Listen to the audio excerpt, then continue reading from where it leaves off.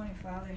Thank you so much for a new day, Lord Jesus. Thank you that you are good and only you can save us, Father God. I thank you that for this day, Father God, I pray, Lord Jesus, the Holy Spirit, that you speak to us during this day, that we will be obedient to the leading of the Holy Spirit, Father God. I pray that we will be attentive, Father God, as we approach in 2019, Father God. I pray that this new year will be a year where we will be strong and courageous, Father God, that we will go forward to preach the gospel, to share the gospel with those around us in our workplace, the store, wherever we go, Father God, that we will be an example of you, Father. So we thank you in advance, Father God, for what you're going to do in us and through us during this day, Father God, and we worship you, Jesus. We love you. So thank you so much, and I pray, Lord Jesus, for our brothers and sisters around the world, God. I pray that you will strengthen them this hour, Father God, and that you will continue to use them for your glory and for your kingdom. In Jesus' name we pray. Amen. Amen.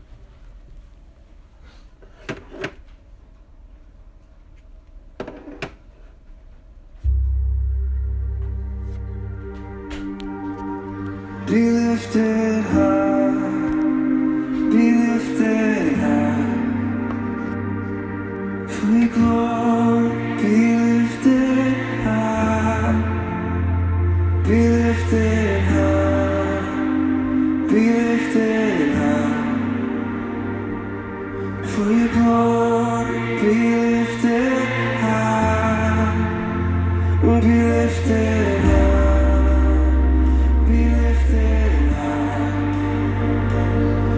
For your glory, be lifted high, be lifted high, be lifted high. For your glory, be lifted high,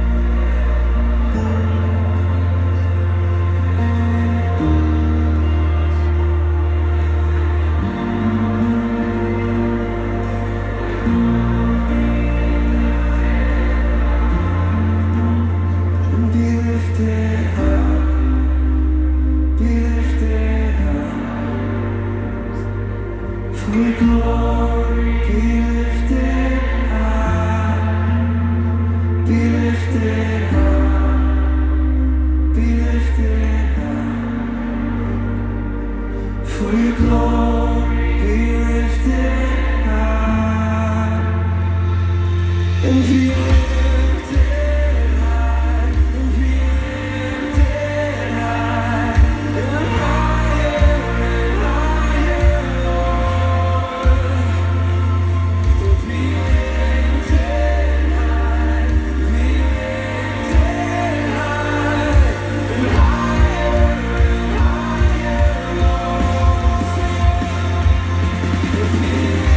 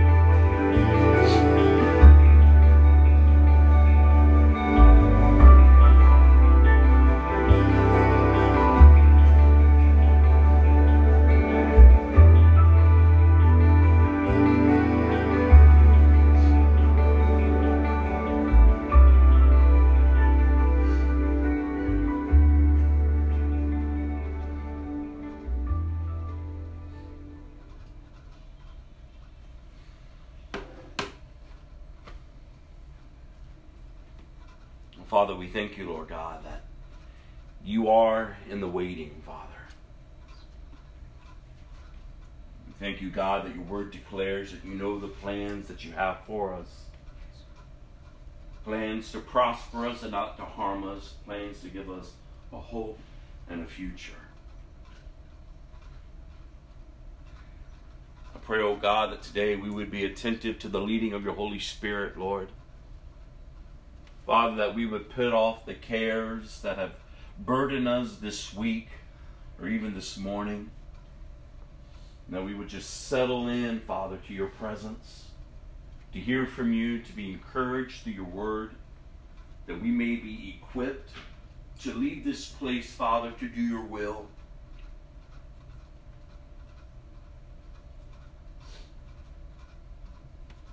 Thank you, God, just for the opportunity to gather. We woke up this day that your mercies are new every morning.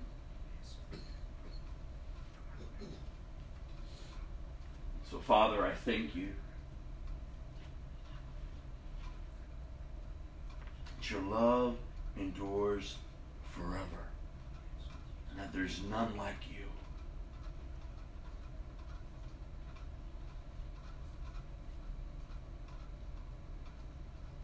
May hearts and lives be impacted today with your truth, Father. That we will call upon the name of the Lord Jesus. And we can rest securely in the fact, knowing, God, that you are for us and not against us. And I pray for those even today among us, God, who do not know you, who do not have a personal relationship with you. I pray, oh God, that the scales on their eyes would be opened. That they would hear, Father, your voice calling them. I pray, oh God, that they would bow their lives and their knees and receive, Father, this free gift of salvation that can only be found in Christ Jesus, not in religion, but only in a personal relationship with the risen King. And we thank you for that, Lord. In Jesus' name, amen. Good morning. Psalm 34, verse 14. Turn from evil, do good.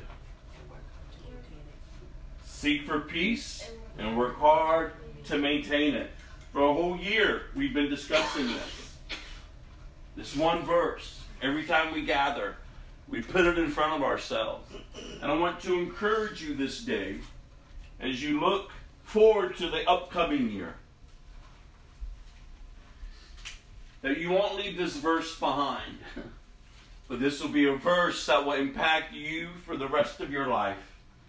That you would turn from evil and do good. That you would seek for peace and that you would work hard to maintain it. To not live your life, but to live your life now, Christ in you and through you. That you are growing and you're developing in your relationship with Jesus Christ. If you're calling yourself a Christian, this is the truth and the foundation of our faith, is that we have died.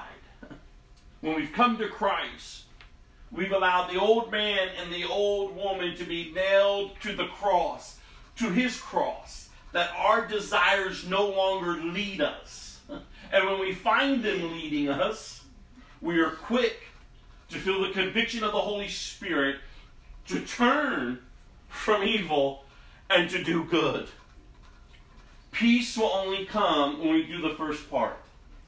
You will never have peace, the peace that surpasses all understanding, until you turn from evil and do good. And once you have that peace, you treasure it. You wouldn't trade it for the temporalness of this life, for temporal relationships, for temporal emotions, for temporal satisfaction. You wouldn't trade this peace for the temporalness of this life. And that's why the Word of God encourages us, strongly encourages us, to work at maintaining it. The Christian life It's a life in progress. We're not perfected until we're with them.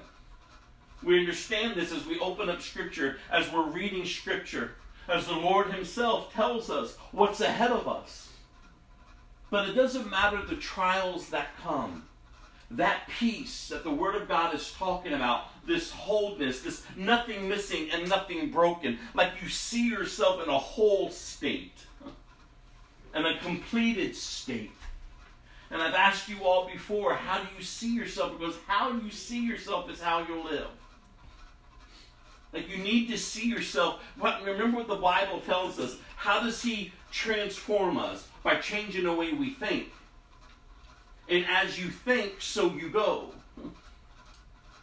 So if you're thinking upon things that are lovely, that are pure, that are wholesome, that are right, things that are of Christ, when you think about His resurrection and His victory over sin and death, when you think of all that He has been able to accomplish, how He paid the price, how He paid the penalty of your sin.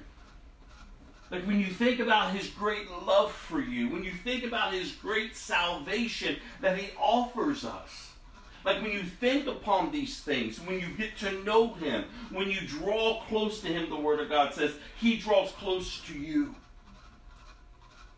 And so as you think, so you go. And so you should be growing, you should be maturing, you should be continually going forward, not turning backwards. If you're finding yourself turning back to the old ways, to the old relationships, to the old things that, quote unquote, you thought satisfied you for that moment, you've taken your eyes off of Christ. And your eyes are not to be taken off of Christ. They are to be set upon Him. He is the author. He is the finisher of your faith, not you. You can't bring about godliness in your life. Only He can. As you continue to yield to Him, as you continue to say, not my will, but your will be done.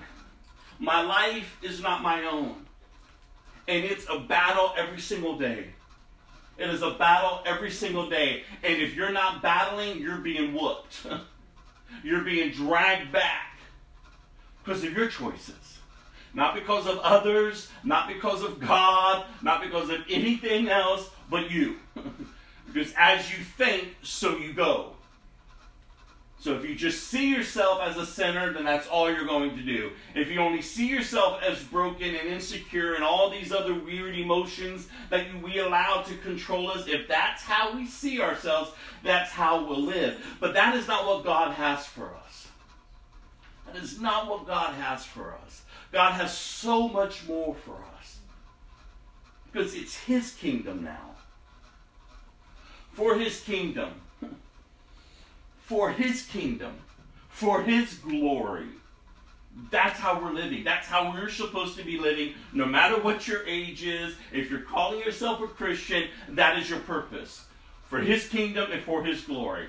And you should be asking yourself that throughout the day. When you're going to make decisions, when you're feeling temptation come, when you're feeling like you're being boxed in, you must remind yourself it's for His kingdom and it's for His glory. I'm going to yield my life to you. I'm not going to go back. I'm not going to keep making these decisions. I'm not going to keep living a life of destruction and despair. No, God, I'm going to live a life that is whole. I'm going to turn from evil. I'm going to do good. I'm going to seek for peace. And I'm going to work hard to maintain it. No one is taking my peace from me. And until we get to that place of confidence in Christ, God, you have so much more for my life. That it was the enemy that came to steal and to kill and to destroy. But you've come to give abundant life. And I'm sick of the enemy. I'm sick of yielding to my flesh. I'm sick of yielding to the control of the enemy. I'm sick of yielding to the temptations and the pull of the world. Because I'm in you now. That's what you say. You say that when I accepted you, that I've been transitioned. I've been born again of a new nature. I'm no longer living as the natural man. I could. But no, I'm now living as one who's been born again of the Spirit. Born again of the Spirit. Last time we met, and I've encouraged y'all that this season, this Christmas season, belongs to Christians. And we ought to start taking it back. We really should. And I encouraged you before, there's no other religion in this world that the world perverts its celebrations. Think about it. You won't see another religion's celebration perverted by the world. The world's not adopting other beliefs. But the Christian faith, the world will always try to pervert, try to twist it, try to rob Christ from it. Try that with Muhammad. Try that with Allah. Try that with Buddha. Try that with these other so-called religions. It won't happen. But the Christian faith is constantly under attack. And that should wake you up. Should wake you up to say, wait a minute. If the world is fighting so hard against the Christian faith, then Scripture must be true about the enemy. About the serpent that came in to the garden to deceive Eve and then Adam. And the serpent, the enemy, is out to destroy faith in Jesus. I mean, think about that. Look at the level of persecution that is on the rise within our generation. Look at the level of the watering down and the stripping of the Christian faith. Look at what's accepted now. And they just slap Jesus' name on it. Look at what it looks like out there. And then ask yourself, what is going on? Well, I'll tell you what's going on. This is what Jesus says is going to happen. Like, it is the most craziest thing that we are living in times that Jesus himself, when he walked upon this earth, said would happen. We're living in prophetic times. Things that were prophesied way back in the Old Testament by God's prophets. We are now beginning to see and to hear the stirrings of prophetic times of things that would happen in the last days. No one knows the hour or the day in which Jesus is going to return. But what we do know, if you open up your word, he is returning. And when he returns, he's not coming as a little baby. No, he's coming as a reigning king. The King of Kings and the Lord of Lords. And he's going to destroy. He's coming to conquer. And his enemies are going to be dealt with. The Bible says that the times of the end would be horrific. They will be worse than the days of Noah. The level of perversion, the level of the occult, the level of strife and murder, the level of just rebellion is going to increase. But do you know what else is increasing? Deception. The days before Jesus returns, there is going to be such a great deception that is going to sweep across this earth. That people are going to be deceived. That they won't understand truth. And that's why during those times, Christians are going to be heavily and intensely persecuted because they're going to hate us. They're going to hate us. Just you being around them, people are going to be irritated by your life. Such great deception will sweep over this earth, clouding and blinding the eyes and the minds of people. That they would turn and they would hate God. They would hate Jesus.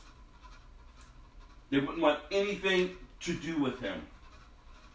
And so if these are the times in which we are moving towards, how are you preparing your heart and your mind daily? With such great deception sweeping throughout the earth, how are you, as an individual, preparing to remain upright in heart and in mind? That's why it's so vital, if you are a Christian, that you are having times, personal time of study, of prayer, of worship, of corporate gathering, of where you're being encouraged and you're edifying and you're building each other up. That you're working and you're doing good things with your hands. And the words that are coming out of your mouth are words that edify and build up, not tearing down, not destroying. You shouldn't be working towards your destruction or anyone else's destruction. You ought to be working for unity and peace and love. Because that is what Christ did. And as Christians, we are to reflect Him. We are to bear His image to a dying world, to a world that is being deceived.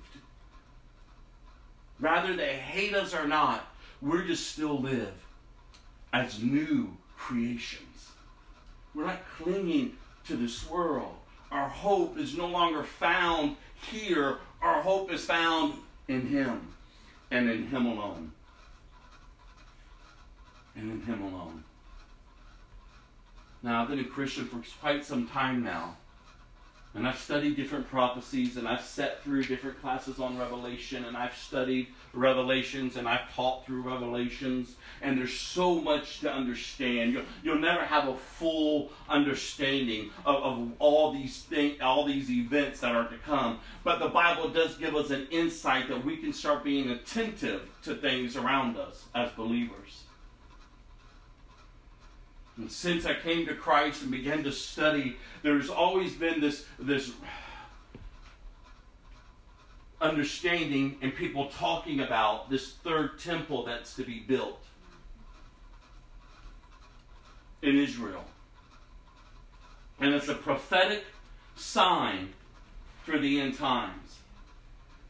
That when this third temple is built, when the Jews go back to sacrificing animals, worshiping their God in this temple, when you begin to understand the significance of that,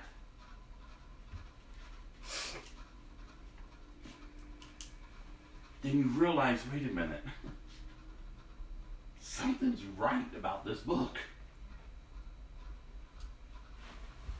And for years I would hear about this, and for years I would kind of read up on it. For years I'd be like, what does all this mean? How's this ever going to happen? I mean, how on earth will this ever come to be? I can only imagine what believers thought when Israel didn't even have their land anymore, when they were scattered. It was 1960 something, that all of a sudden Israel came back. I can only imagine what believers thought. Well, prophecy says Israel has to be Israel. They have to have their land. They didn't have anything back then. But now all of a sudden events took place and Israel is rebirthed. So how on earth will a third temple come about? 1947. I always think it's 67, but you're right. 1947. Israel was birthed again. And then last week, for 2 weeks now, little sights first, showing the temple, talks about the temple. The first time in quite some time that the Sanhedrin did a sacrifice of an animal. And at first when I was watching and listening to it, I was like, okay, maybe these are whacked out people, you know. But then all of a sudden, like major, like reliable Christian media starts picking up on it. And there is actually a move now in Israel with the Sanhedrin to build the third temple.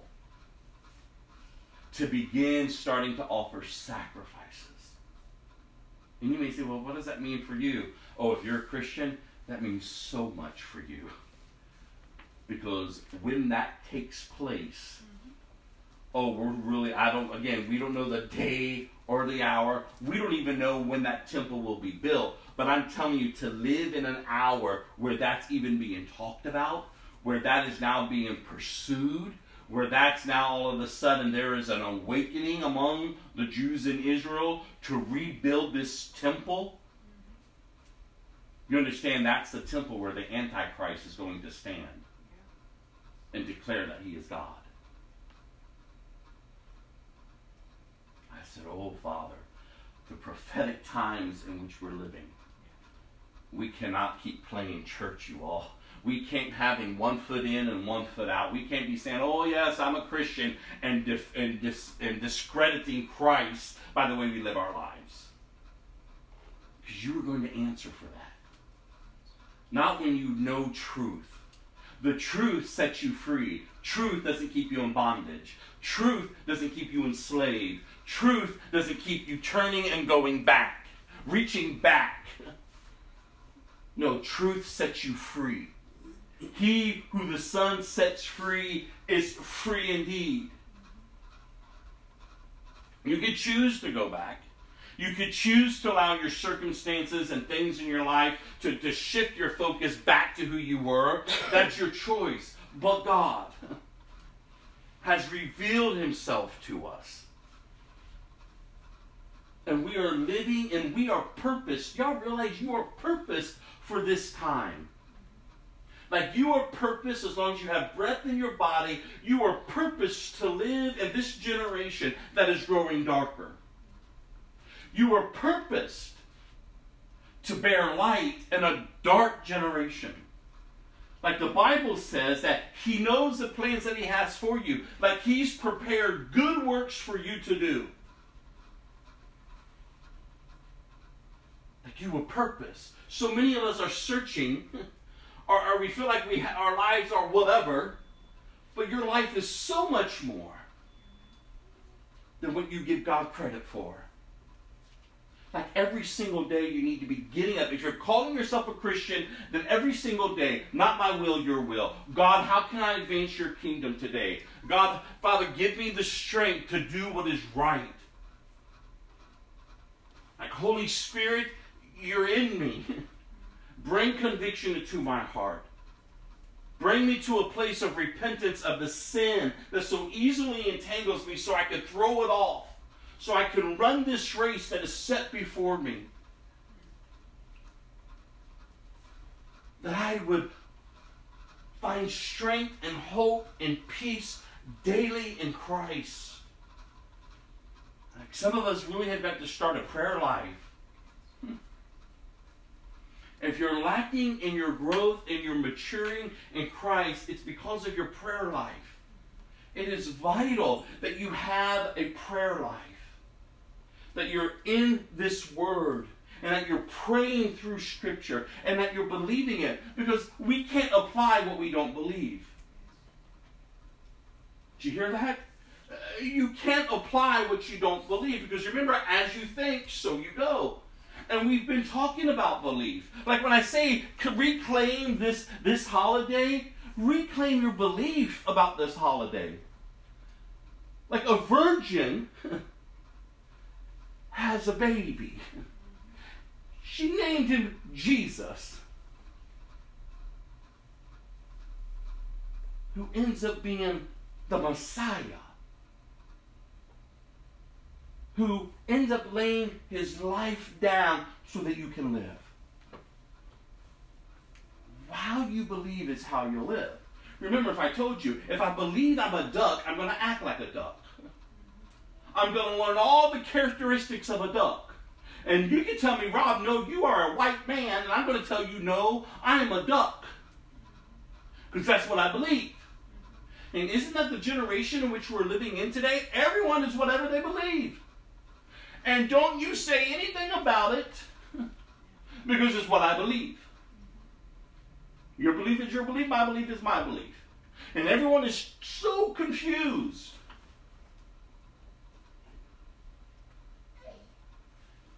What do you believe? Your belief is what forms you. It's what brings out life from you. As you think, so you go. What are you believing, you all? See, my prayer is that through this season, the way that Christians can reclaim it is to truly believe. Truly believe that God so loved the world that he gave his one and only Son, that whoever would believe in him shall not perish but have eternal life. Believe. And you say, it's that simple? Yes. Believe. Believe in your heart. Confess with your mouth that Jesus Christ is Lord.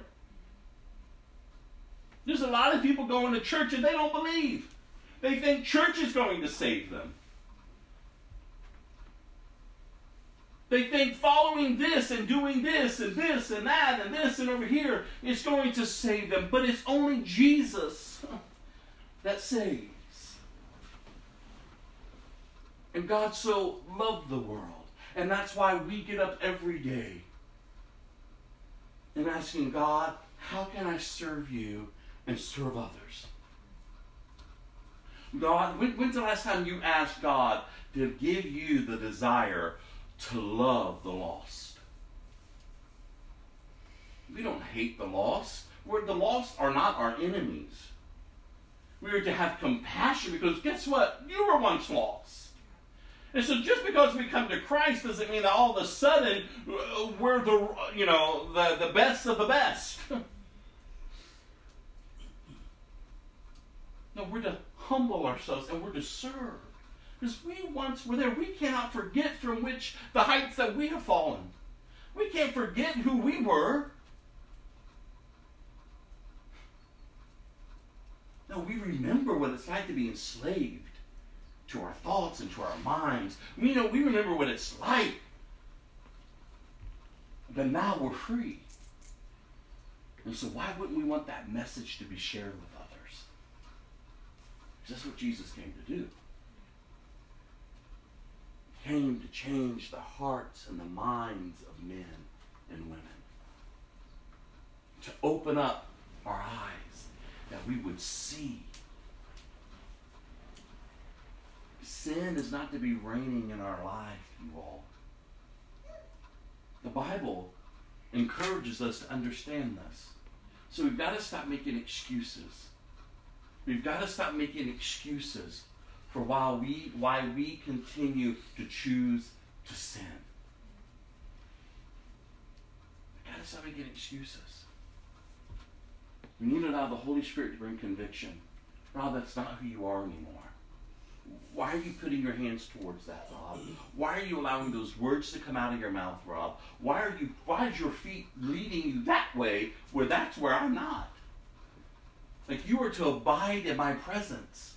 Remember, Jesus says you are to remain in me. Because apart from me, you can do nothing. Now, Rob, you can choose to go your way. But why would you? What's back there? What are you looking for? Because all that you need is in all that I am. Because I am. And we can worship him, you all. In spirit and in truth. And we can draw close to him. Remember, God is not stiff-arming us. Yeah, we're stiff-arming God. You're not God in this area of my life. No, you're not God right now because I got to deal with what's going on. No, you're not God. I'm going to speak my peace. What? Is that really how you want to live your life? Stiff-arming God? Only loving him when it's good for you? Because that doesn't make you a Christian. In fact, that makes you an enemy. God says, Jesus himself says, you're either for me or you're against me. Like, there's no wishy-washy. Like, come on. Believe, he says. Let me lead you. Let me lead you. The birth of Jesus, you all, changed history. It impacted this earth. It has affected and impacted men and women's lives throughout generations. It was prophesied that the Messiah would come to deliver mankind from their oppressor. You must be free people, you all. Go to Luke chapter 2.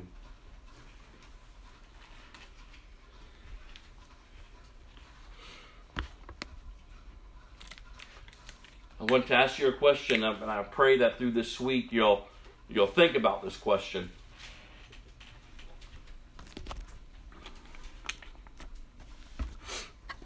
Is there room for Jesus? Is there room for Jesus in your heart and in your life? Is there room for Jesus in our fellowship? Is there room for Jesus in your family? Is there room for Jesus in your place of employment? Is there room for Jesus? Because there wasn't room for Jesus the night of his birth.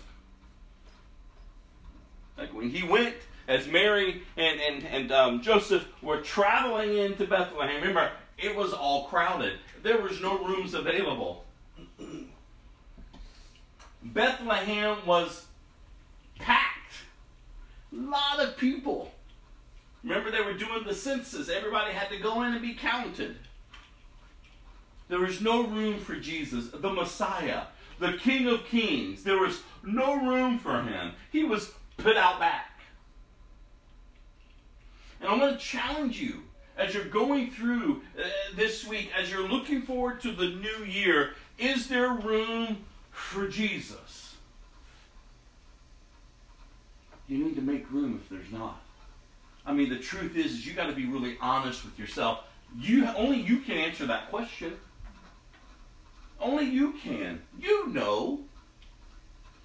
And when you see that, no, I'm not making room for him, don't play that weird game where you beat yourself up or you say, oh, I'm not a good Christian, or, oh, this is whatever.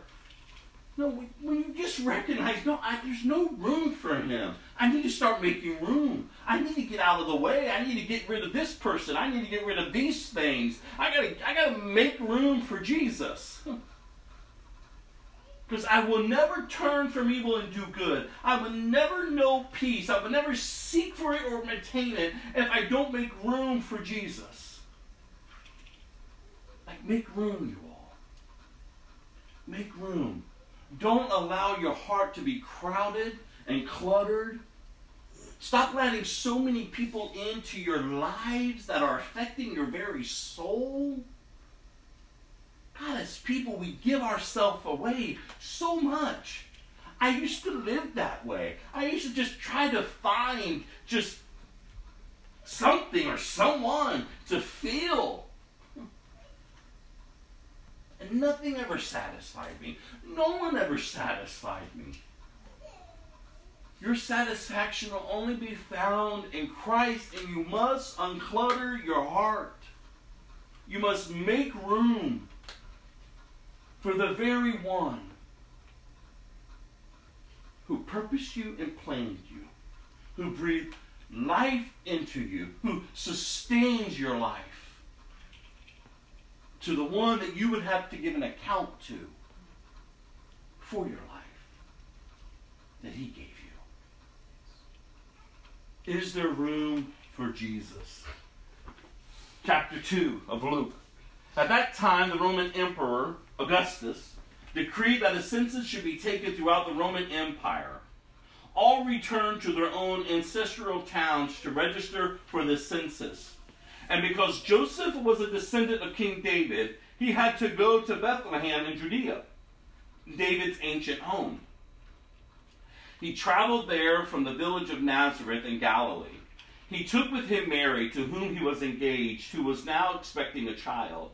And while they were there, the time came for the baby to be born. She gave birth to her firstborn son. She wrapped him snugly in strips of cloth and laid him in a manger because there was no lodging available for them. And last week, the last time we were together, we talked about the prophetic the prophecies that were established even before the birth of Jesus to foretell of the one who would come to crush the head of the enemy. All throughout the Old Testament, all these prophecies were pointing out to this Messiah that would come. And Jesus fulfilled every single one of these prophecies. All the way down to Joseph's. Joseph being a descendant of King David.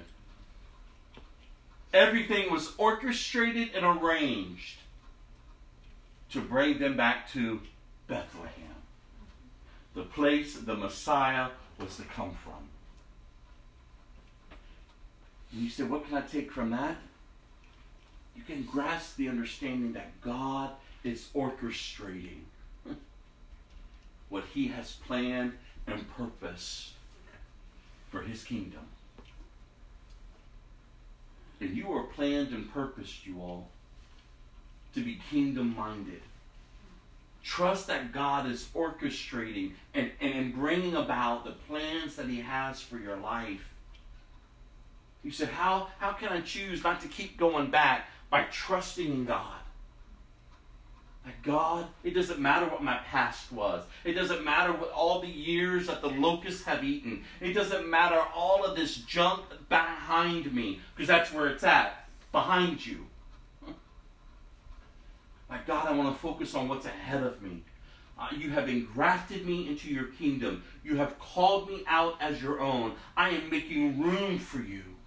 I am choosing this day in whom I am serving. And I'm putting my hope and my trust in. It's in you. It's in you.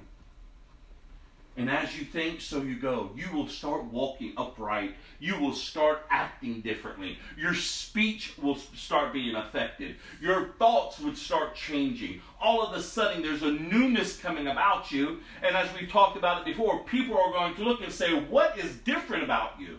What do you mean you don't do this anymore? What do you mean you don't do that anymore? Oh, what do you mean you don't talk that way anymore? What do you mean that this offends you now? And it opens up the door for you to share about Jesus. Not only how He has impacted your life, but the good news of how He can impact their life.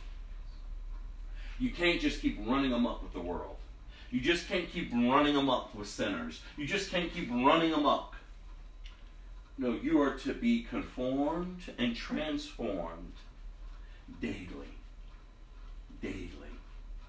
Daily. Daily. Until you take your last breath. And then when you're before Him, you're perfected. And He says, well done, my good and faithful servant. Now enter in to my rest. But here, at the birth of our Savior, there was no room for Him.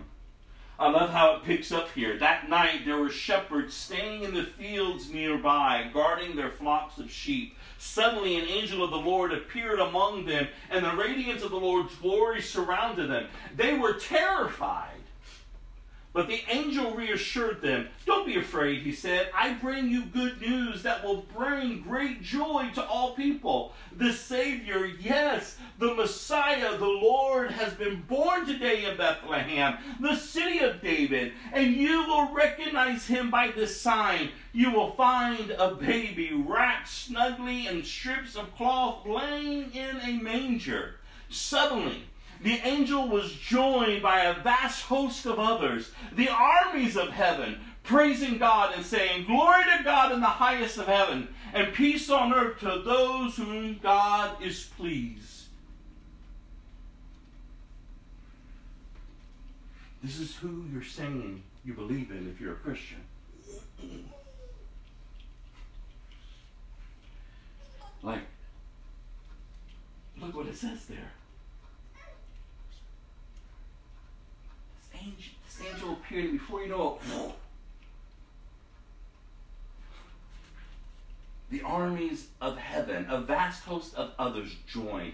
I can't even imagine what they experienced. The Savior is born.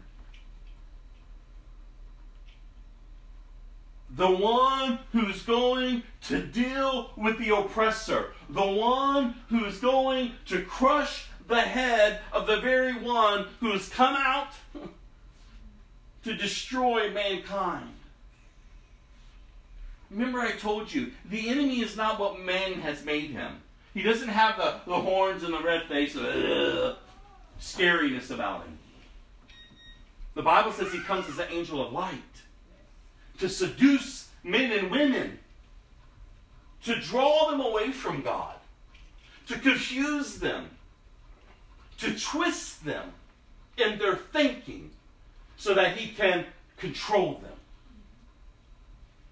Why do you think that when the Antichrist stands in that temple in the last days and claims that he is God, the whole world is going to be drawn to worship him?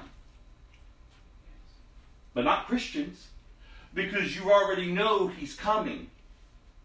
You already know the spirit of Antichrist has been on this earth. But at some point, he will take bodily form. And he will do great miracles and signs and wonders. He will deceive many to come to worship him.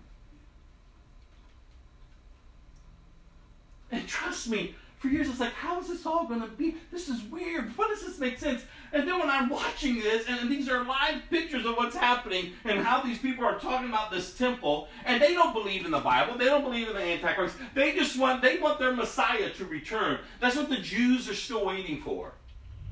They're still waiting for the Messiah to come.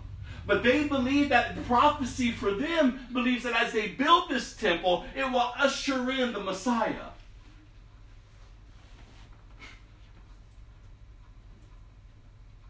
This is incredible times that we're living.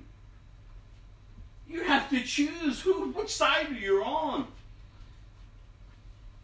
And you have to live.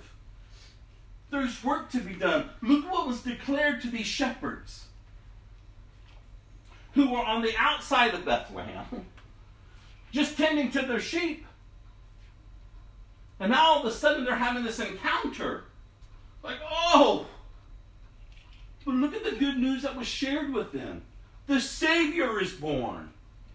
This should bring hope to mankind. I don't know about you. Before I came to Christ, hearing about Jesus brought no hope to me. Because I wanted to live how I wanted to live. Do what I wanted to do. Feel what I wanted to feel. Be who I am. Forget him. But not until your eyes are open. Jesus reveals himself. God is pleased to reveal himself to you through his son Jesus. And the Holy Spirit draws you. And the Bible says that he loves you, yet though you're in complete rebellion towards him, he loves you. He desires that you would be with him, but he's not going to force you, because love is not expressed by force. Love is expressed by a willingness to lay your life down. Love is expressed through all creation, to all creation, by one laying down their life. I'm thinking of you before I think of me. That's how Christians ought to live. And look how the gospel is being perverted nowadays, and has been and will continue to be. We're making the gospel even about us. Come live your best life now. Come make it all about you and you and you and you. And that's not the gospel. The gospel is about Jesus. Just as it was then, when it was announced to these shepherds, the Messiah, the Savior, he's been born. When the angels had returned, verse 15, to heaven, the shepherds said to each other, "Let's go to Bethlehem. Let's see this thing that has happened, which the Lord has told us about." They hurried to the village and found Mary and Joseph, and there was the baby lying in the manger. After seeing him, the shepherds told everyone what had happened and what the angel had said to them about this child. All who heard the shepherd's story were astonished. But Mary kept all these things in her heart and thought about them often. The shepherds went back to their flocks, glorifying and praising God for all they had heard and seen. It was just as the angel had told them. These people have been crying out for a deliverer. These people have been promised for thousands of years of a deliverer, of a Messiah, one who would come to set them free. And these shepherds were called. And not only were they called, but look how they responded once they found the baby, the Messiah. They told everyone. And not only that, look what happened to them. They went back to their work. But look even what they were doing while they were working, glorifying God. And as it is with them, so it is with us. We're called. Our eyes are open to see Jesus for who he is. And we can't help but tell others. We can't help but tell others. And then we can't help but live lives that glorify Jesus in our day-to-day life. Honoring him. Trusting in him. See, you just got to put it into practice. A lot of people think that the Christian life is boring. A lot of people think, oh, church. But it's not. You're boring. Like when you get to know God, when you walk with him, when you're in relationship with him, that's God Almighty. Everything changes, and it's possible all because of God. I would encourage you this year, make room for Jesus and say, God, I'm just going to trust you. No matter how hard it is, I'm going to trust that you are who you say you are. These shepherds were told specifically. I love how that part just ended. Everything that the angel said was how they found it. The Messiah. The King of Kings and the Lord of Lords. 8 days later, when the baby was circumcised, he was named Jesus. The name given him by the angel even before he was conceived. Then it was time for the purification offering as required by the law of Moses after the birth of the child. So his parents took him to Jerusalem to present him to the Lord. The law of the Lord says, if a woman's first child is a boy, he must be dedicated to the Lord. So they offered the sacrifice required in the law of the Lord, either a pair of turtle doves or 2 young pigeons. At that same time, there was a man in Jerusalem named Simeon. He was righteous and devout and was eagerly awaiting the Messiah to come and rescue Israel. The Holy Spirit was upon him, and he had revealed to him that he would not die until he had seen the Lord's Messiah. That day the Spirit led him to the temple. So when Mary and Joseph came to present the baby Jesus to the Lord as the law required, Simeon was there. He took the child in his arms and praised God, saying, Sovereign Lord, now let your servant die in peace. As you have promised, I have seen your salvation, which you have prepared for all people. He is the light to reveal God to the nations, and he is the glory of your people Israel. Jesus' parents were amazed at what was being said about him. Then Simeon blessed them, and he said to Mary, the baby's mother, listen to this. This child is destined to cause many in Israel to fall, and many others to rise. He has been sent as a sign from God, but many will oppose him. As a result, the deepest thoughts of many hearts will be revealed, and the sword will pierce your very soul. Wow. Wow. This guy has lived a life. He was waiting for the Messiah. The Holy Spirit told him, you're not going to die until you see him. I told you, these people were eagerly expecting the Messiah for thousands of years. Each generation was told of the prophecies. Everyone was told of what God was going to do. And these people were expecting. Are you expecting, you all? Are you telling the upcoming generation? Are you equipping them to prepare for the return of Jesus? These people, they were expecting. And yet they had no room for Jesus.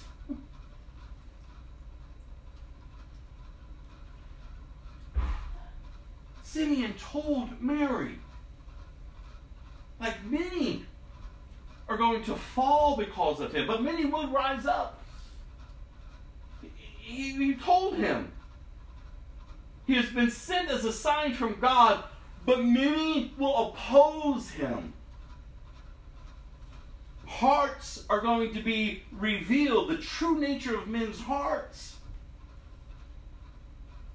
And your soul, Mary, is going to be pierced. Because she's going to be standing there looking up at her son on the cross. He was hated. He was rejected. He was despised. They beat him to a pulp. They stripped his skin off of his body and nailed him to a criminal's cross. And for what charge? Because he was sharing that God loved them and that he came to rescue them. They killed him. They treated him that way. But like I said just a bit ago, we're no different before we come to Christ. How do you view Christ? When you hear this, when you hear people talk, how do you view Jesus? What do you believe? Because when you believe, you live. I can't say it enough. How you believe is how you'll live. And I believe in Jesus, you all. I believe in the one in whom we're reading about. Do you believe? Because it should be transforming your life. This guy cries out, now I can die. Finally, Lord, take me in peace. Because I have seen the Messiah, the one that we are expecting.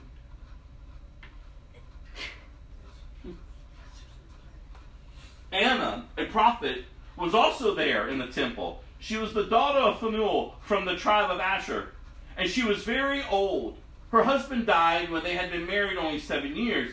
Then she lived as a widow to the age of 84. She never left the temple, but stayed there day and night, worshiping God with fasting and prayer. She came along as Simeon was talking with Mary and Joseph, and she began praising God. She talked about the child to everyone who had been waiting expectantly for God to rescue Jerusalem. When Jesus' parents had fulfilled all the requirements of the law of the Lord, they returned home to Nazareth in Galilee. There the child grew up healthy and strong. He was filled with wisdom, and God's favor was upon him. Jesus, you all. Jesus. As a baby. Impacting the world. Forever. One man's life changes all others. Because he's God. He's God. God came down to rescue us, you all. And for so long we made God out to be this bad person or this bad God. So long we twist his truths and we're scared of him. But God's love, you all, there's nothing like it. Like when you really grasp the picture that God came down, you all. He knows the state of your heart. He knows the state of your mind. He knows the state of your sinful, rebellious nature, your destructive nature. And he comes down and he says, child, you are mine. I am here to save you.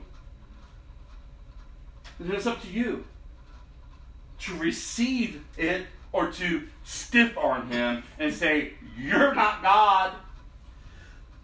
I'll keep going my way.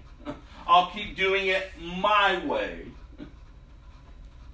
And your way, no matter what, is never, ever, ever going to bring about eternal peace.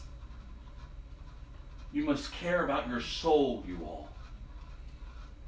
You are body, soul, and spirit. That is how you were born.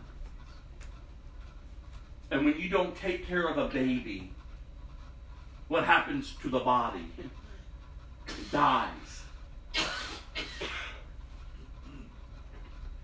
But as the baby is forming, as the body is forming, so is the soul. And isn't it funny how destructive words are? Things that have happened to people's lives, things that have happened to your life that has groomed you and has affected your soul to make you the person in whom you are today. The pain and the hurt, the struggle, it's real. Because what you have endured, and you don't think the enemy is out to destroy your life?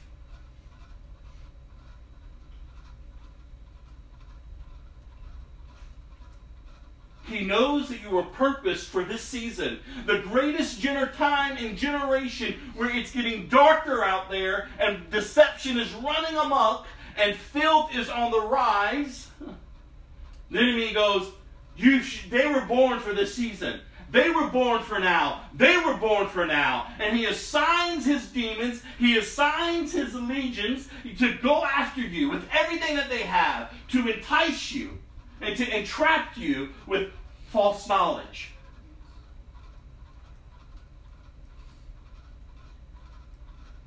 And so then your soul craves the filth of this world because of your woundings and of your hurts.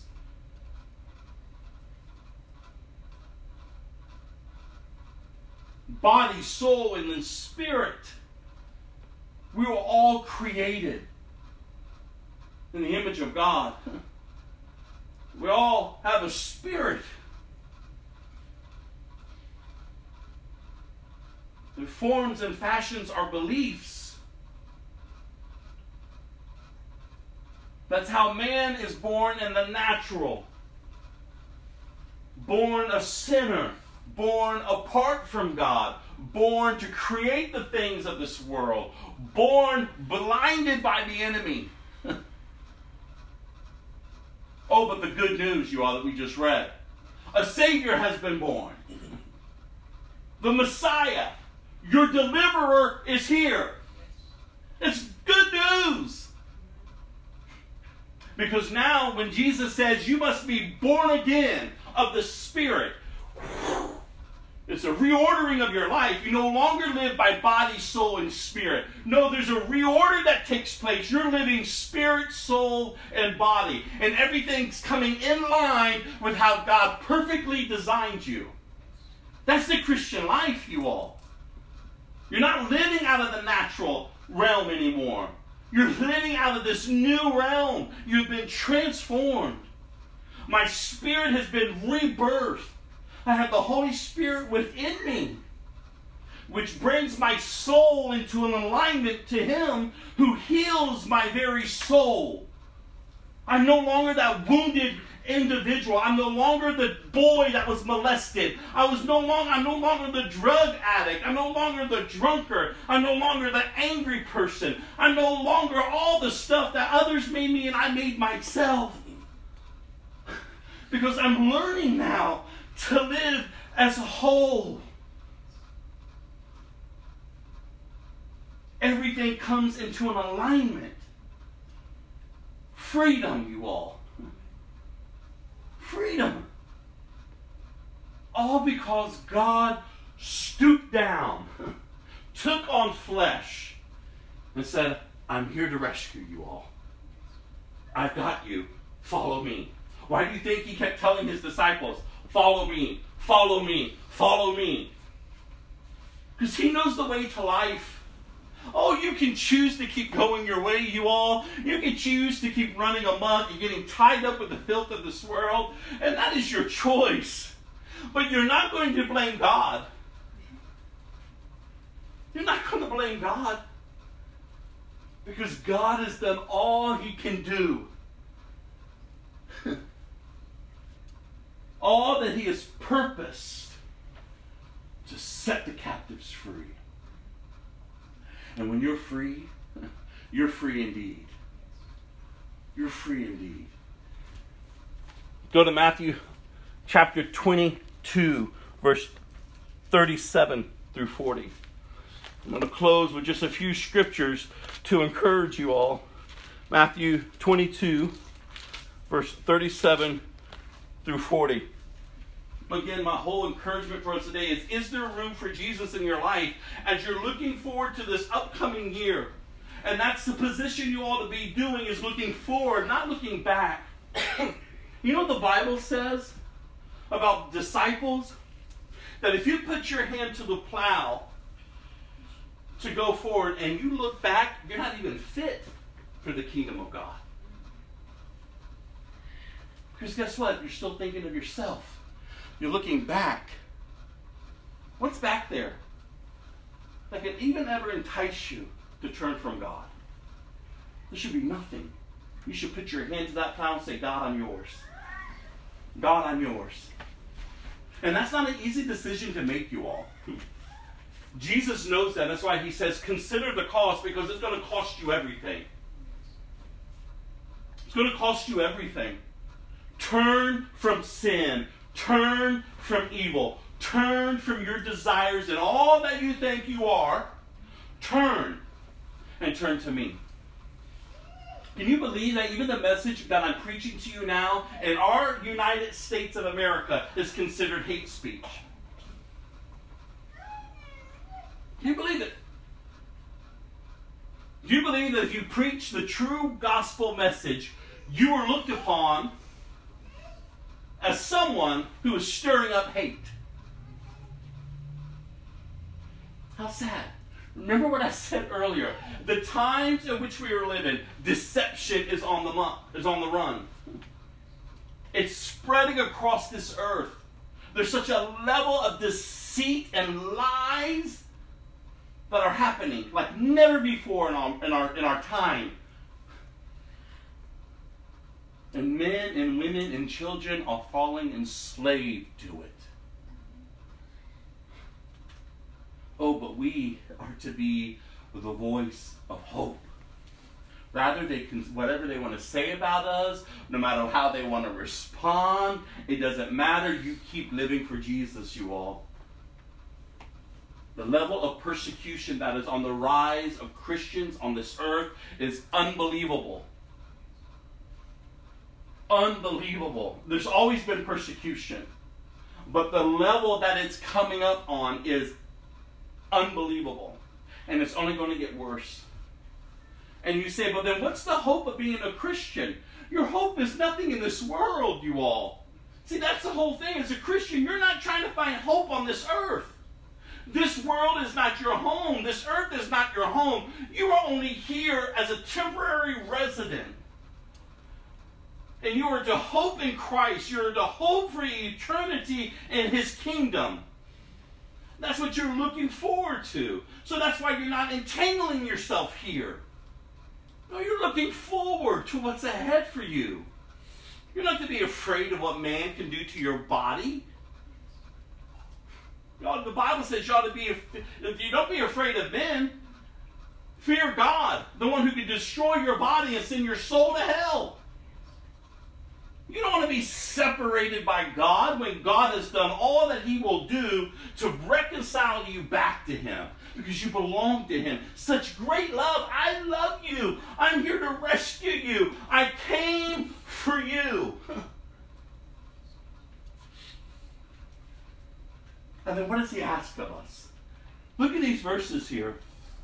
Matthew 22, verse 37 through 40. Jesus replied, talking about they were trying to trap Him about the law. But Jesus replied, you must love the Lord your God with all of your heart, all your soul, all of your mind. This is the first and greatest commandment. And second is equally important. Love your neighbor as yourself. The entire law And all the demands of the prophets are based on these two commandments. Love the Lord your God, you all. No matter your age, love the Lord your God. Do you love him? Is there room for him? Again, it's not about you being this perfect Christian. It's not about you striving within your own self to be right. It's about trusting and believing in him. And in that trust and in that belief, it changes you. You're not the old person. You say, but I still feel old. Well, then learn what's new. See, that feeling of feeling to still the old desires and the old nature, it should prompt you to say, I got to know who I am now. You don't sit and still think, well, I'm just this, or no, I still feel this, or oh, I really want that. Or I really want to act this way. I really want to talk this way because I have a right to. I can do whatever I want. Listen, that's not a Christian. A Christian is remaining humble. Like, God, it is still in me, but God, I'm giving it to you. God, work it out in me because you came to set me free. I'm no longer a captive, so I'm going to stop thinking like one that is held captive. I want to start living afresh and anew. Like, am I loving him? And then in return, am I loving others? That's what Jesus says. Love him and love others. Go to Matthew 16, verse 24. Matthew 16, verse 24. Then Jesus said to his disciples, if any of you wants to be my follower, you must give up your own way. Take up your cross and follow me. And if you try to hang on to your life, you will lose it. But if you give up your life for my sake, you will save it. And look at verse 26. And what do you benefit if you gain the whole world but lose your own soul? Is it worth it, you all? Was the nastiness really worth it? Was the bad attitude and the selfishness and the perversion and just the craziness, is it really just worth it? I would ask you all, allow the Holy Spirit to check your heart and then to guard it. To bring conviction into your life. We're so quick to tell everybody what we're about. Rather it's on social media or when we get to meet them. But listen, your life is not your own. It's so quick to laugh along with the world. Ha ha ha ha ha ha. While they're all heading to hell. And you're supposed to have the good news of the one who came to set man free. Ha ha ha ha ha. You're the one who's tearing down with your words and even fighting with your own hands. And all along, a younger generation is watching.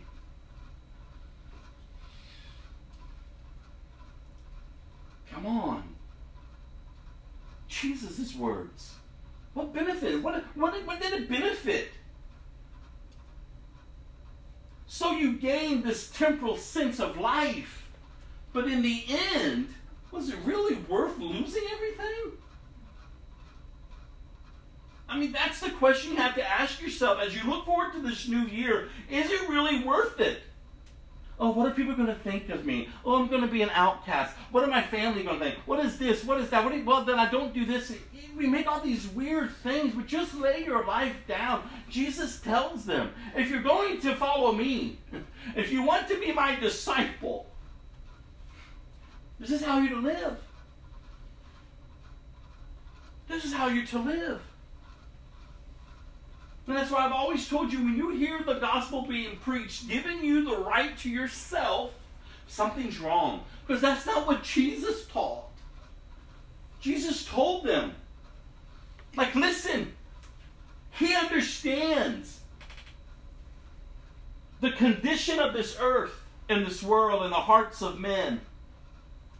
Jesus knew, because remember, the cross was always purposed, even before God spoke the earth into an existence. Remember, love had to be displayed for creation to witness.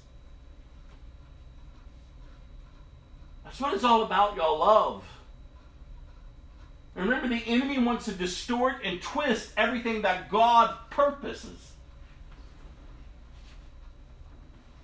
But God, you all. But God. Jesus, you all. He knows. He knew that they were going to hate him, that they were going to despise him. He knew what was going to happen. But he also knew on the third day, victory was coming. Oh, you can have all you want of me now. But I'm the king. I'm God. And as his children on this earth, because remember, you were purposed. You have breath in your body. You are purposed for this generation to do the works of God. For his kingdom, for his purpose. Now, you can choose to live however you want and get tangled and lost in this world. That is your choice. Have it, and have it, and have it, and get it, and let it just keep consuming you. But in the end, you're going to have to ask yourself, was it really worth it? Was it really worth denying God and turning from him? Such great love. Just to feel a temporal satisfaction. Oh, it makes me feel good at that time. In reality, you don't feel good. You don't feel good. I mean, look how destruction is sweeping across families and lives throughout the earth. And the enemy sits back and mocks and laughs. Remember, he's the one who is out to steal and to kill and to destroy. But Jesus says, I've come to give you life and life abundantly. And that's why he can say, follow me. Look what it says there. If any of you wants to be my follower, you must give up your own way. Take up your cross and follow me. Lay your life down. And that's why it's important to be discipled. Once you lay your life down, how do you live now? So that's why you have a desire to learn of God. How am I to live now? How am I to share the gospel? How do I start a prayer life? How do I come along and use my gifts among the church so that collectively we can do God's will together? See, that's the mindset of a Christian. And we're learning that as we're going through our Friday night study. By getting the church back to how the church ought to be. Living with the mindset of how to be kingdom-minded and being about our Father's business. There's work to be done. Again, like I tell you, when you hear the rumblings of the third temple being built, that should shake you to the core. Because I told you, for years and for centuries, it's been discussed. All of a sudden, in our lifetime, it's moving forward. I mean, I'm not sure if y'all are getting it, because it took me a day or two to really go, yeah? Like, oh, Jesus. And then when I watch the video of it, I go, oh, Jesus. Like, I had to get on my face, you all, like, oh, God. Like, this is events in your word. This is leading up to everything I've always heard. And I'm alive to hear the rumblings and the beginnings of what would usher in the end times. I said, oh, Jesus. Is there room for Jesus, you all? Because you ought to make room. I'm telling you, you have to ask yourself, what do you keep going back for? Why do you keep acting so ignorant? And you say, well, that's harsh words. No, that's what it is, because you hear truth over and over and over and over. And you have to ask yourself, why aren't I believing? The enemy's got you so twisted. You believe more of the lies of hell than you believe the truth of God's word. Think about your decisions you made this week. Think about what you put your hand towards, where your feet led you, what your thoughts were, and what your mouth was. And you tell me, who'd you believe?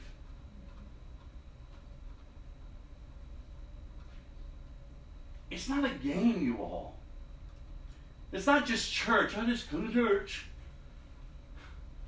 Church isn't going to save you.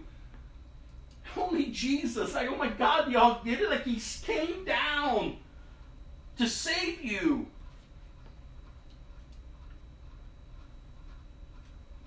You know, my feet go, and like I said earlier, the Holy Spirit said, Rob, that's not where you to go. I go to speak. Why are you talking that way? Why are you reacting that way? I had a therapist, physical therapist appointment for my thumb this week. They moved up my appointment. I said, okay, I can make it. So I get there, and I waited 25 minutes. I'm in the busiest season at work. I got a lot of stuff going on. And at first, my flesh was like, I was becoming irritated. You know, and I wanted to react. You know, that flesh is always there. Remember, the Bible tells you, your flesh and spirit, they war against each other. But your flesh does not control you unless you allow it to. I could have allowed my flesh to get ugly. I could have. It's always there for you. You can always give in. But just as I was to that point of just like, oh God, I'm about to freak out in this place. Like, where is she? I just felt the Lord say, calm it down, man. Be at peace. You don't know what her day's like.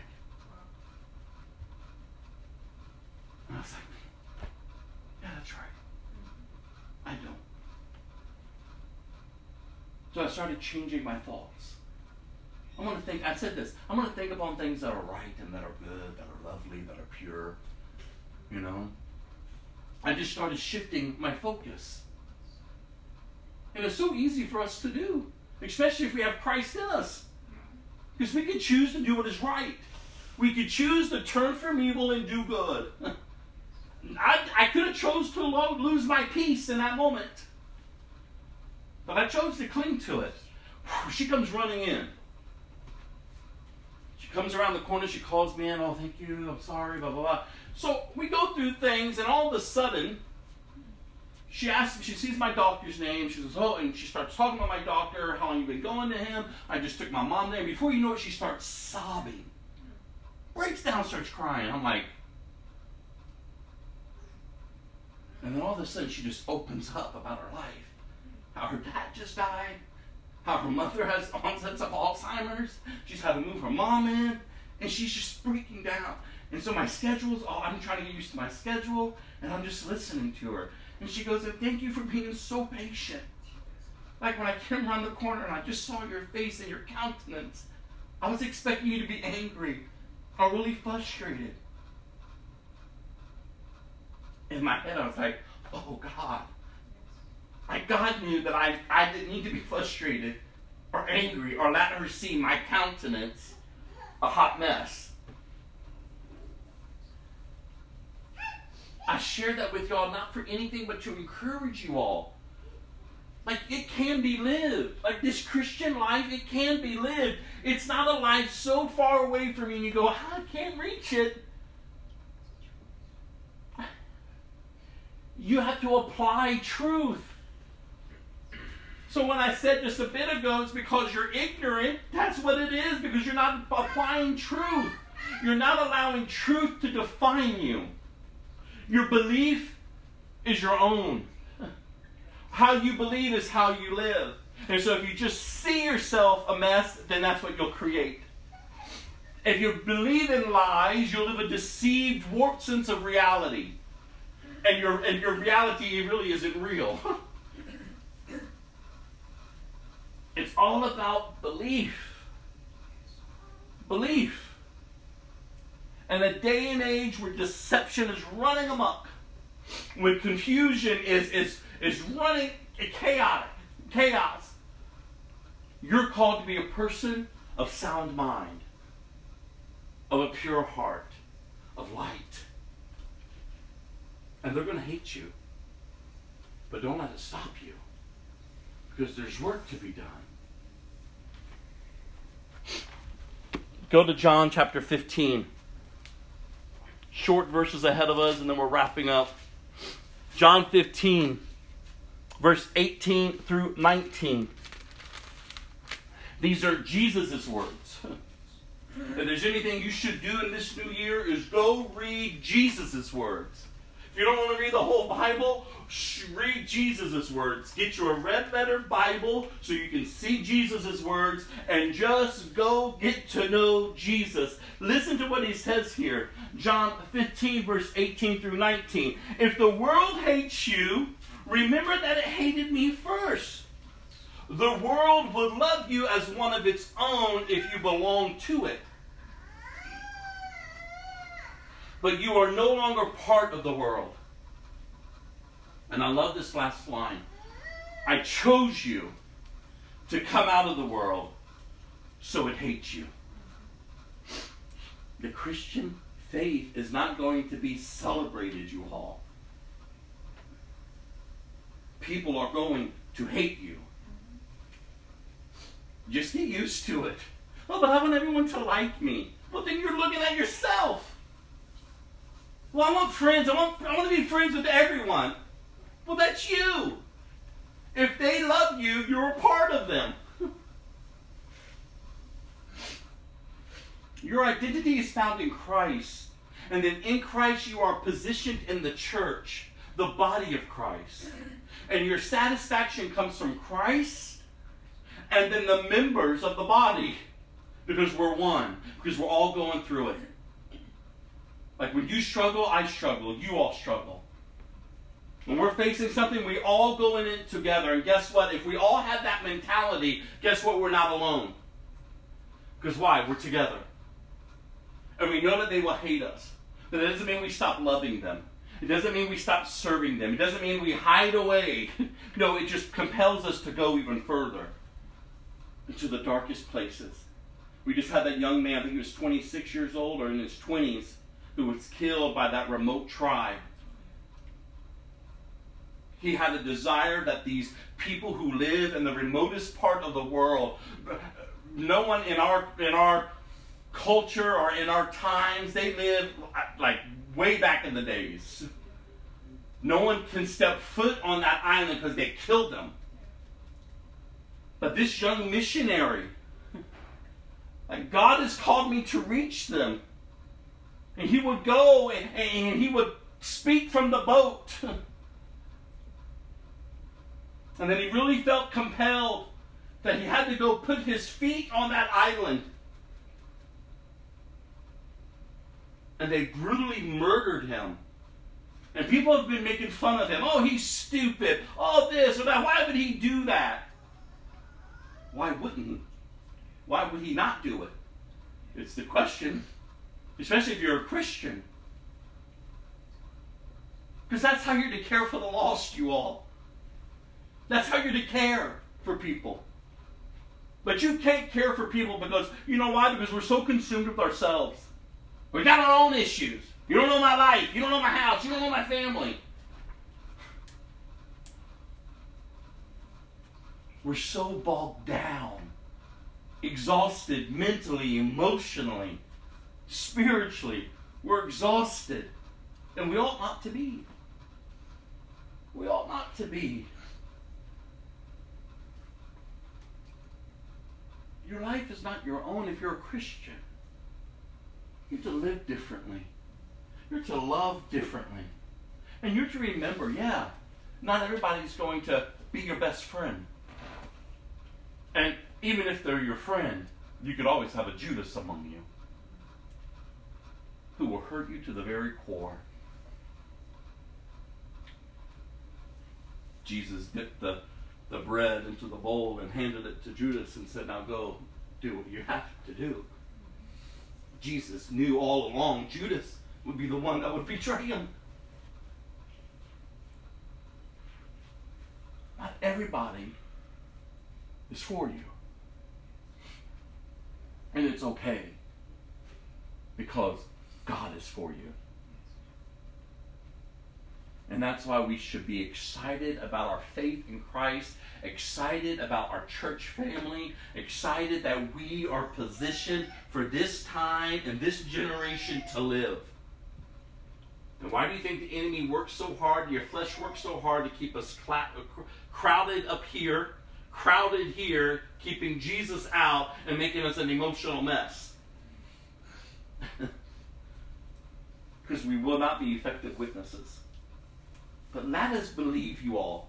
Let us believe in this upcoming year that Jesus is the Savior, that He has set us free. Let us believe and hold each other accountable to that. And watch what God does among us. Get up every day with purpose in your heart. Don't dread every day. Don't get caught up in everyday activities. It's so easy to. I'm as guilty as it as well. But God is really challenging me. And I'm saying, yes, okay, God, yes. Like, I believe. Go to John 14, verse 1 through 3. Listen to Jesus' words. Don't let your hearts be troubled. Trust in God and trust also in me. There is more than enough room in my Father's home. If this were not so, would I have told you that I'm going to prepare a place for you?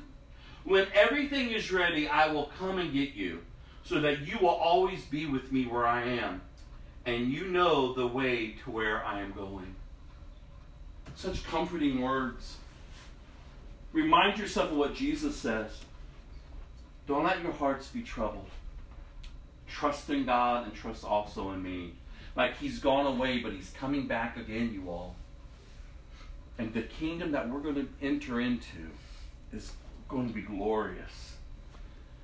Go to John 14, same chapter, verse 20-21. When I am raised to life again, you will know that I am in my Father, and you are in me, and I am in you. Those who accept my commandments and obey them are the ones who love me. And because they love me, my Father will love them, and I will love them and reveal myself to each of them. Listen to what Jesus just said there. When I am raised again, and He's already been raised again, you all. Verse 21, those who accept my commandments and obey them are the ones who love me. And so the question is, do you love Him? Again, this isn't some type of weird game, some type of weird life that we just tack Jesus on to our life. No. It's going to cost you everything. Do you love Him? Well, I don't know. Well, do you obey Him? Listen to what it says here. The ones who love me accept my commandments and obey them. It's plain and simple. But it's not easy. Because you're living differently than how the world is running. Remember the scripture. If you've been around me long enough, you've heard me teach it and you know it by heart. I'm sure if you've been around long enough. In Genesis, sin crouches at your door. Its desire is to master you. But you must master it. Sin is crouching. Your old nature is there. Don't listen to what they're saying. Don't care about that. Oh, they're just crazy. Jesus, blah, blah, blah. And He just brings some confusion. Like, this is better for you. And then you just go your way.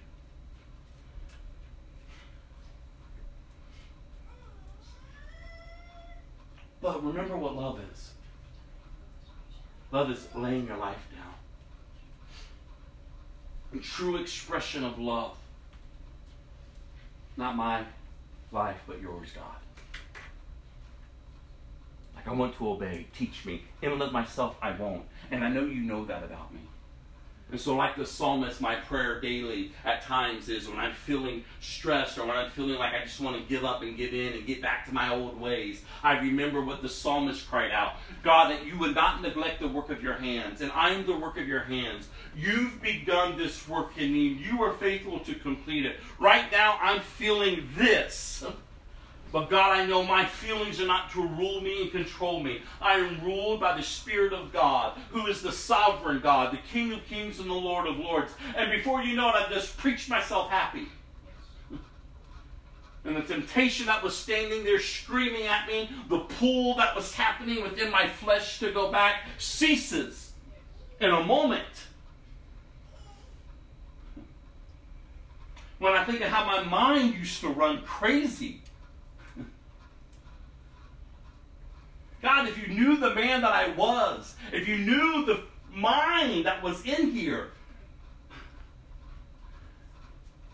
and when it wants to come up, when it wants to try to remind me, I go, oh, wait a minute. I'm not my own. I've been bought with a price. Jesus laid his life down for me. Some of you have got to start speaking to yourself, reminding you who you belong to. And living it out, empowered. And that's why the world takes notice. What on earth? How can you not give in to this? What do you mean you don't want to give in to that? What do you mean you're living this way? Oh, it's not me, it's Jesus. And it just opens the door for you to share. Some are going to believe, some are going to hate you. But it doesn't matter. You're just living for Jesus. You're just trusting in Jesus. Like when I share my testimony, or if I got up and I was able to, share, and I go out and share my testimony, people would react, and they would call me a whole bunch of names, because I'm seeing a group of youth, a group of young people coming out of the lifestyle, sharing their testimonies, how God has delivered them, and people are attacking them. It's incredible, the hate that is thrown against people. But the same will go for you. Because it doesn't matter where you were or who you were. What matters is you're loving Jesus, and people are not going to be excited over it. But I still say, how on earth can the message of love and living a right life now infuriate people? I remember when I first came to Christ and I went back to my old friends, they hated it. I mean, even Gilda didn't even believe. Gilda, I think you said it wasn't until you saw me worshiping. I saw you raise your hands. And she was like, this guy's different. Like, where were my friends? Why didn't these people who loved me for years, who said they were my friends, my best friends, we had relationship, we did life together for 20 some odd years, I mean, incredible relationships, but we were drunk all the time, stoned all the time, having sex, angry, abusive. And now all of a sudden, well, he's clean, he's sober, he's making better choices. Well, now they don't like me. Now something's wrong with me. Now all of a sudden they have all these bad things to say about me. They were okay when I was dying with them. So even then I had to guard my heart. And I said, God, they don't know you. I still want to love them. I still want to pray for them. And then they would call. Hey, can you pray for me? Hey, I don't know your God, but can you come to the hospital and pray for my friend? I mean, come on, you all. The Christian life can be lived. So don't let your heart be troubled, he says. Trust in God and trust also in me. I'm coming back for you. But remember, you have a purpose. While you have breath on this earth, you have a purpose to live for my kingdom. Do you love him? John 8. And then we got one more after this. John 8, verse 23 through 24. Comes back to what I've been asking. Do you believe? Jesus continued. You are from below, I am from above. You belong to this world, I do not. That is why I said that you will die in your sins. For unless you believe that I am who I claim to be, you will die in your sins. And he was talking to these religious men. But just as he spoke to them, he speaks to us. He doesn't force you to believe, you all. He just reveals himself to you. The greatest love. Like I told you, when I was on that couch ready to kill myself, like when I tell you how much I hated Jesus, like when I tell you I didn't want him to be God. But as those pills were going to my mouth, all of a sudden from behind me, today you'll live. Oh God, the love that was in that room. He didn't beat me down. He didn't tell me what a horrible person I was. I already knew I was horrible. I already knew I was a sinner. I already knew I rejected him. And that's why my first position was, oh God. Like he could have stepped in that room and said, oh, you little punk. Ha ha ha. Guess who's real? And dealt with me harshly. And sent me to hell. Oh, he could have. Just like he could do with you. But instead, he stoops down, he comes and he says, I'm here for you. Come. I'm here for you. I love you.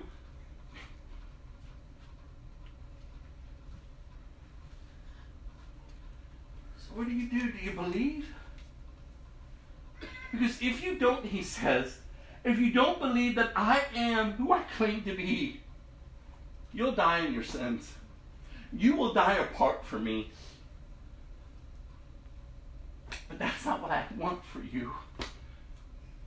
Like he doesn't want any to perish. Like he says, if you don't believe, like you're going to die in the wrath. Like this isn't just a joke, you all. Like you will die and face his wrath. You will die in your sins. And it doesn't matter how the preacher or the person who does your funeral, we talked about this a few weeks ago, how they spend your life. Oh, they were a good person. Haha, they're in heaven. Like everyone's going to heaven. Where is that in this Bible?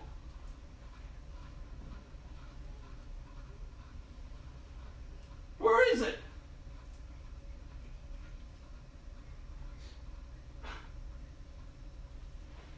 You have an opportunity now to impact people's lives. You should care more about their eternity than their temporalness. You should care more about them and love them more and love them right, to tell them about Jesus. Because you don't know if you have tomorrow with them. You don't know if you have the next hour with them. Because death is coming to all. But not all are entering his kingdom. The Bible says it's a narrow road. Only a few find it. The wide road is people doing and living a selfish life, saying, no, you're not God. And Jesus says that you will die in your sins. People always question and get angry. Oh, how can a loving God send people to hell? Listen, a loving God gives you the right to choose hell. He doesn't send you to hell. You choose it. You choose it. He says, before you, life and death, you choose. I'm here before you, he says. I'm revealing myself to you, he says. Like, you have to choose me. I will not force myself on you. But as soon as you say, I believe, you're mine. I've got you for the rest of your days. Like, you will experience the fullness of my love and my power. I will keep you. I will protect you. You belong to me. No other love will do that for you all. No other love. And yet we get mad at God?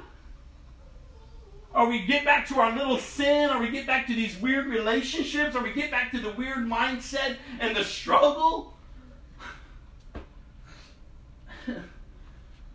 Like God, you all, such love. No, I love you. I desire you. I want you to be with me in my kingdom. This is what life is all about. No, you're not God. Well, if you don't believe in who I say that I am, you will die in your sins. And like the scripture we read earlier, was it really worth it? Losing your very soul? We close in John chapter 17. Is there room for Jesus, you all?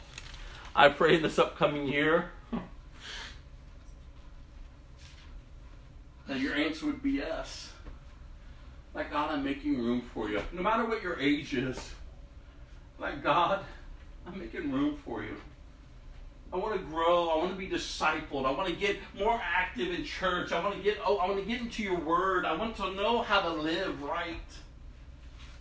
And tomorrow night we're going to be meeting. And tomorrow night I really just want to focus on prayer, worship, and communion. And I've got a word that I just want to encourage y'all in. So if you can't make it, I would just ask that you listen to it. Because it'll be on the website. But if you can make it tomorrow, that's what we're doing. I just want a time of prayer. I want a time on our face. I want a time of communion. I want to open up His Word. And I want to look forward to the new year. I'm saying, God, this is the year that we will prosper, not only individually, but corporately. And I'm not just talking about prospering financially. I'm talking about prospering as a whole. Wholeness. Peace. This would be a year, because again, you all, what's happening on this earth, just open up this word. It's only getting worse. That's why we have to be the church. That's why Christians on this earth have to know what it is to be the church, to live like the church, to live like we belong to Jesus. We have the good news. There's work to be done.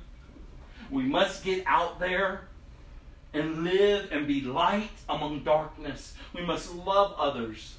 We must learn how to serve and how to teach and how to preach and how to humble ourselves. We must bring order into our hearts and into our homes. Families have got to start getting together and stop tearing each other apart. We've got to build up. We want to put our hands towards it and see God do something incredible in our lives. Jesus, we close today. And if you don't get all of this today, if your mind's wandering here and there, I challenge you to go sit and open up John 17 and read the whole chapter. It's not long. And just sit and read it. These are Jesus' words. This is Jesus' prayer. And if you've been around me long enough, you know I always go back to this portion of Scripture. Because this is such an intimate picture of our Jesus praying before He's betrayed and arrested. Before everything started taking place, bringing Him to the cross. These are Jesus' words. Father, the hour has come. Glorify your Son so He can give glory back to you. For you have given Him authority over everyone. He gives eternal life to each one you have given Him. And this is the way to have eternal life. To know you, the only true God, and Jesus Christ, the one you sent to earth. I brought glory to you here on earth by completing the work you gave me to do. Now, Father, bring me into the glory we shared before the world began. I have revealed you to the ones you gave me from this world. They are always yours. They were always yours. You gave them to me, and they have kept your word. Now they know that everything I have is a gift from you, for I have passed on to them the message you gave me. They accepted it and know that I came from you. And look, and they believe you sent me. My prayer is not for the world. Look at that. He's not praying for everyone on the earth. But for those you have given me, because they belong to you. All who are mine belong to you, and you have given them to me, so they bring me glory. Now I am departing from the world. They are staying in this world, but I am coming to you. Holy Father, you have given me your name. Listen to this. Now protect them by the power of your name. You want a beautiful prayer to pray? Pray that. Lord, you said that I would be protected by the power of your name. You are my protector. You are my shield. Protect them by the power of your name so that they will be united just as we are. During my time here, I protected them by the power of the name you gave me. I guarded them so that not one was lost except the one headed for destruction, as the scriptures foretold. Speaking of Judas. Now I'm coming to you. I told them many things while I was with them in this world, so they would be filled with my joy. I've given them your word, and the world hates them because they do not belong to the world, just as I do not belong to the world. I'm not asking you to take them out of the world, but to keep them safe from the evil one. They do not belong to this world any more than I do. Make them holy by your truth. Teach them your word, which is truth. Just as you sent me into the world, I am sending them into the world. And I give myself as a holy sacrifice for them, so they can be made holy by your truth. I'm praying not only for these disciples, but also for all who will ever believe in me through their message. Jesus just prayed for you all. If you believe. I pray that they will all be one, just as you and I are one, as you are in me, Father, and I am in you. And may they be in us, so that the world will believe you sent me.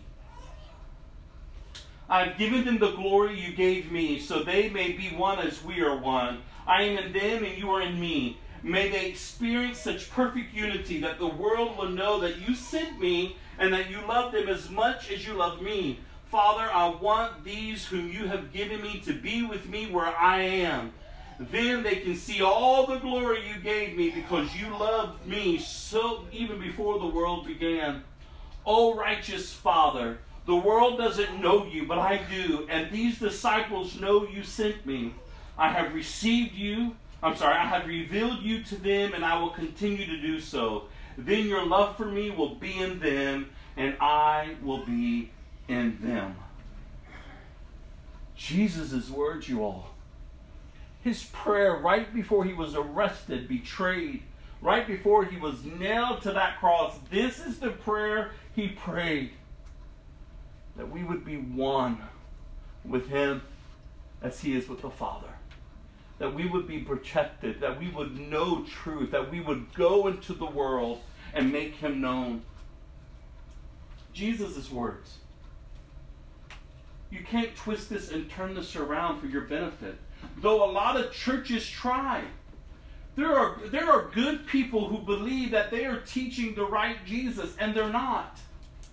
That's why you must be careful, especially in this day and age when deception is running amok. Just because they slap Jesus on it doesn't mean that it's right. You must know truth, because it's the truth that sets you free. Is there room for Jesus? How are you responding to the call? Like Jesus standing before you today, each and every single one of you who is listening to his word. And he's saying, I'm here. I've come to save you. Like, I am your beloved. Like, I desire and I gave myself for you so that you would be with me. So that you can live a life on this earth for my kingdom, for my glory, empowered by my Spirit, so that others would come to know me. Now go, be my disciple. Go and live and love as I lived and loved. Like the Christian life, you all, can be lived. All back down to how you believe. So I'm going to close this with this last song, and then I'll close this in prayer.